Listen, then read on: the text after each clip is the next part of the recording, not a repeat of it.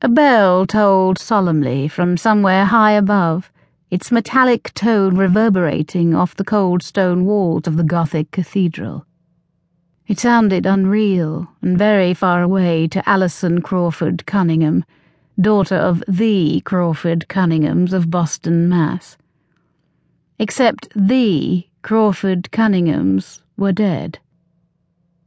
And Alison sat with a spine of steel on the first pew, staring dry-eyed, unbelieving, at the two ornate caskets on the bier in front of her. It seemed impossible.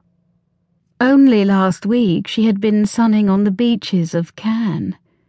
Today she shivered in the hollow coldness of Trinity Church, listening to the minister conclude the funeral services for her parents.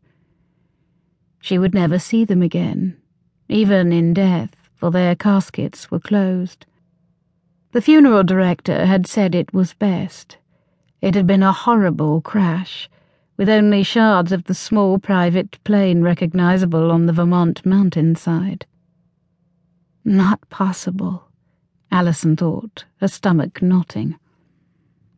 This isn't happening to me. Mother and Dad are home, or in Palm Beach, and I'm having a nightmare. Although Alison had never been close to her family, had never thought she ranked very high on their priority list, she'd always held out hope that one day, maybe just once, her father would say, "I love you." Now she realized with a jolt that would never, ever happen.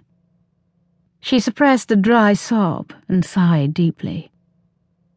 It probably never, ever would have happened anyway.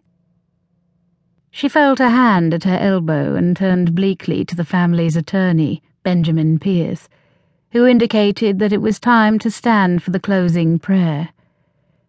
Grateful for his quiet support, she managed to rise, but her knees threatened to collapse at any moment.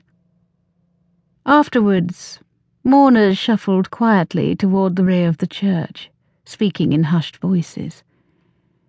Alison forced a tight smile for the few who came up to her to offer their condolences. They were strangers for the most part, business acquaintances of her father, prominent figures in Boston society who comprised her mother's circle of friends. Names she vaguely recognized, but people she didn't know. There were no family members, because there was no family left. Only herself.